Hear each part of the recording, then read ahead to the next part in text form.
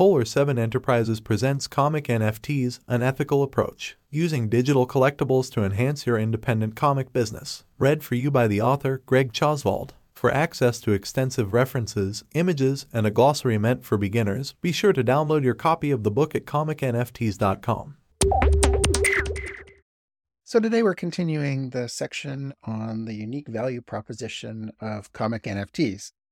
So let's get started. Number 6. NFTs can be used as digital tickets. If you have ever used a digital ticket on your phone to get into a movie theater or concert, you've used a precursor to NFT technology. QR codes as entrance passes are pretty common these days. Because an NFT is a provably unique digital item, it can be used in a similar way. When a customer holds your comic as an NFT in their wallet, they're effectively holding a convenient, easy-to-transport on a phone, unique club token to your fan community. With minimal effort, it can be used as a ticket or a coupon that can't be easily counterfeited for a provable fandom. How you use that feature is only limited by your creativity. Some in-real-life ideas.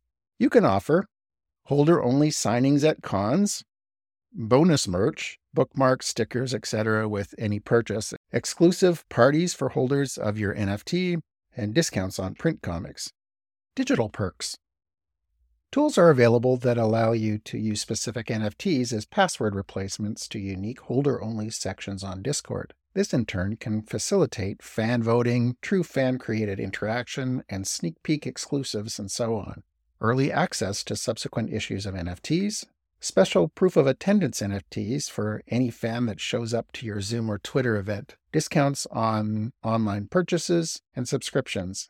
Whatever your digital strategy is, be aware there is a fine line between honoring your fan base and creating an insufferable clique. Be sure to reward positive fan participation as much or more than simply honoring those with the largest collections. Also, where possible, limit exclusive perks to things that are just not scalable. Your fan base will understand that you can't give out an infinite number of seats to an all-expenses-paid dinner, for example. Be thoughtful about providing value to new and long-time fans alike. Number 7. No more missed distribution windows. So I don't know about you, but I get a lot of email. It's probably a byproduct of being on the internet since the beginning of time. It seems every single spam house and merchant of anything has me on their list. Every so often, I go on an unsubscribe rampage, the legendary quest for Inbox Zero, and invariably somewhere in my spam folder or inbox, I will unearth a notification that my digital comic from Kickstarter is ready to download. Sadly, on more than one occasion, clicking on that download link has led me to a download folder that is empty or inactive. At that point, you need to decide if you want to be that guy and go pester the creator directly for the comic, or let it slide, paying penance for your lack of digital hygiene and procrastination.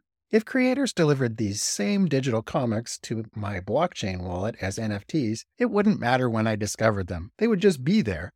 NFTs can be sent individually or, depending on the blockchain tools available on the chain you selected, can be sent in bulk. And given that the storage of the NFT is the creator's responsibility, there is no expiration date on collecting them. And there is no signing in to a new cloud service, meaning, you guessed it, fewer promotional emails. Number 8. Simplified remittance. If you live in the US, there's a strong probability that you've never encountered the frustration of being unable to send money you have in your possession to a person or business. PayPal, Venmo, and the like are so ubiquitous that financial transactions are generally seamless. But when it comes to cross-border payments, things get a lot more complicated. Here in Canada, where over 80% of the population 15 and older uses a credit card and digital payments are the norm, I still cannot sign up for Venmo. Even industry giant PayPal is not available in every country. And in some countries where PayPal is available, there are restrictions. For example, if someone wants to purchase your comic via PayPal from Nigeria, options were restricted until very recently. This is a country with over 206 million people. Even when it is possible to send money to a person in another country, There can be hits from minimum payment amounts, currency exchange, and other fees. When you're trying to sell a product for under $5, the impact of these extras can be significant. In contrast, if someone is collecting NFTs, it invariably means that they are familiar with the native cryptocurrency supporting the underlying blockchain used to host those NFTs. Most times, this means being able to pay for your comic from anywhere in the world with very little overhead and no intermediary. As an example, a few years ago, I conducted an experiment where I sent the equivalent of 12 cents US of a particular cryptocurrency called HBAR to the first person to contact me via Twitter from each continent. In under 20 minutes, I sent pennies to every continent other than Antarctica and had those transactions verifiably delivered. This is admittedly an edge case, but virtually frictionless payments to international customers will open up new markets for you. Number 9. Provenance and verifiable proof of origin. An influential comic creator I respect once said on their podcast, and I'm paraphrasing here, "When someone asks me if I have NFTs of my work, I offer to sell them a digital file of my comic.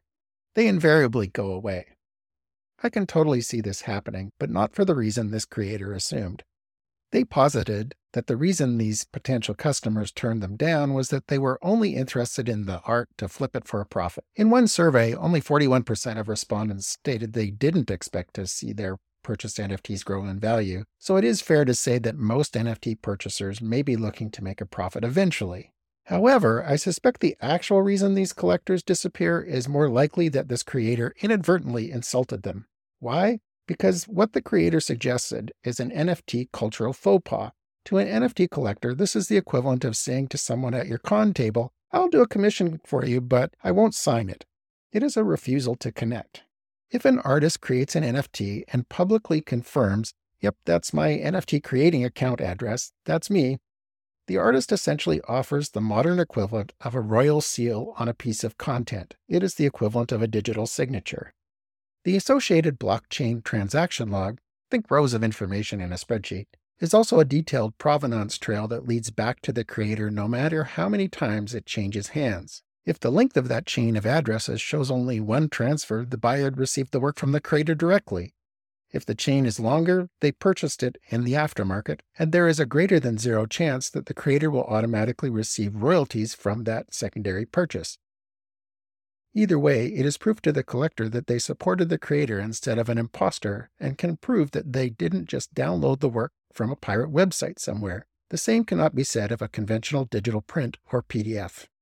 Number 10. Collateralized loans. Admittedly, this is an edge case benefit, but it points to a potential future use for comic NFTs. Most major blockchains host a service offering NFT collateralized peer-to-peer loans, basically digital pawn shops. An owner can offer their NFT as collateral, setting a time frame for paying back the loan and an interest amount. If the interest rate is attractive enough, another person can offer to fund the loan, knowing that they will either receive their money back with the promised interest or get ownership of the NFT at a discount. For a customer having sudden financial difficulties or trying to take advantage of a short-term economic opportunity, this can be a very useful service. Needless to say, this is not something available for regular comic PDFs. Even if we consider physical comics, the likelihood of finding a pawn shop willing to offer a reasonable loan amount for a high-value comic is fairly unlikely. With an NFT comic, the loan amount is typically 55% of the current blockchain verifiable market price, an accurate reflection of up-to-the-minute sales conditions. Yes, this is actually a thing. However, at this point, few comic NFTs meet the minimum collateral value, about $250, to attract loans. This may change in the future as more well-known artists and writers launch NFT projects. So I'm going to stop there for this episode. I have to apologize. I promised you 13 benefits, and it looks like there's only 10 in this section, but there's a different section coming up that is more about creator-based benefits, and we'll start that next week. Thanks so much for listening. If you'd like to read ahead, be sure to drop by the website and grab your free copy of the book. You've been listening to pages 30 through 35 of Comic NFTs, An Ethical Approach. The book in its entirety is available as a free PDF to all subscribers at comicnfts.com and for a small fee via Kindle and Gumroad.